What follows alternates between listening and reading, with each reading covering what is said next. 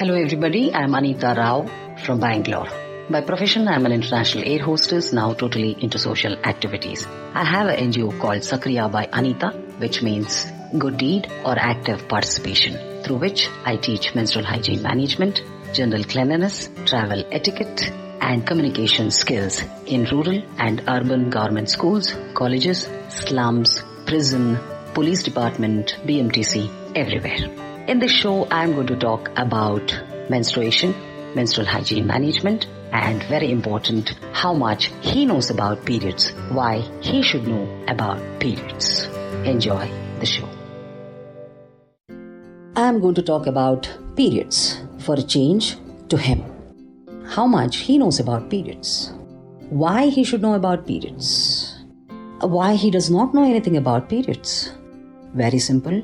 He doesn't know anything about periods because he neither asked, nobody told him. Why he should know about periods? Of course, it is very important. It improves the overall health of the family and she can be healthy and bleed with dignity. All the voices heard across the globe on menstruation or gender equality, anything you name it, it is only us women. Why you guys don't participate? Don't you want a confident citizen, an educated lady in the society who can also participate in the growth of economy? Correct? And why he should know, he meaning men should know about periods? Because he can lessen the taboo, the myth, the stigma around menstruation. Correct? And who created all this taboos and myths and stigmas? Maybe long back, the senior ladies of the house must have created. Why? What's the reason? Because the lady knows while menstruating what happens to us and how painful it is. And unknowingly, he agreed to these taboos and myths just to avoid conflict, disputes, arguments with the ladies in the house. And we never updated. We continued. At least in urban, it is little less, but rural in India, still we practice that.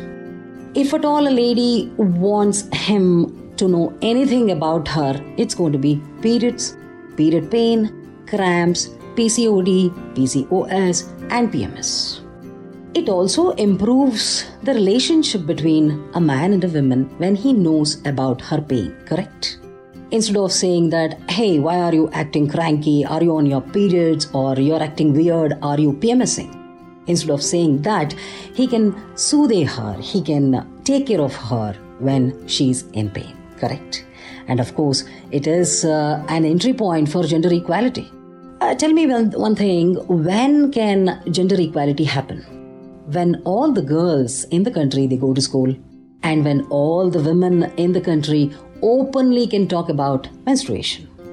For example, if at workplace, if she is having her periods and she's in pain, she can tell her colleagues or her boss that, listen boss, I cannot perform today. I'm in pain. I need rest. When I'm not in pain, I can perform 100%. Today, I'm sorry. I need to go home. And at workplace or schools and colleges, if the toilets are not in good condition, please raise your voice and say that, listen, the toilet needs to be cleansed. We need water. There should not be period poverty. Raise your voice and tell the concerned management that we need a proper toilet. There is no water. We fall sick if the toilets are not maintained. Raise your voice and tell them. So only then gender equality can happen. That's my point. And also it's like the stigma and taboo. Why you men never asked, like, why are we practicing this? Stop it. Correct? You never raised your voice. And you're so comfortable not knowing anything about periods. Ultimately, come on, you're going to pay the hospital bills. Make sure that the lady in the house, your sister, your mother, your wife, your daughter, they are practicing menstrual hygiene management. Ultimately, you are going to pay the hospital bills, as I said. It leads to cervical cancer, ovarian cancer, UTI, kidney damage, infertility. Oh my God, so many. So I want all of you to listen to this and at least read about it, what is menstruation, and talk openly and encourage women talking. 51% of the men population, they still think that it is inappropriate to talk about menstruation publicly. And 44% think that menses or periods are very less attractive and unhygienic. And 41% still make fun of us, saying that, hey, are you on periods? Why? So I want your participation also in knowing about periods and creating awareness on the same. Thanks for listening.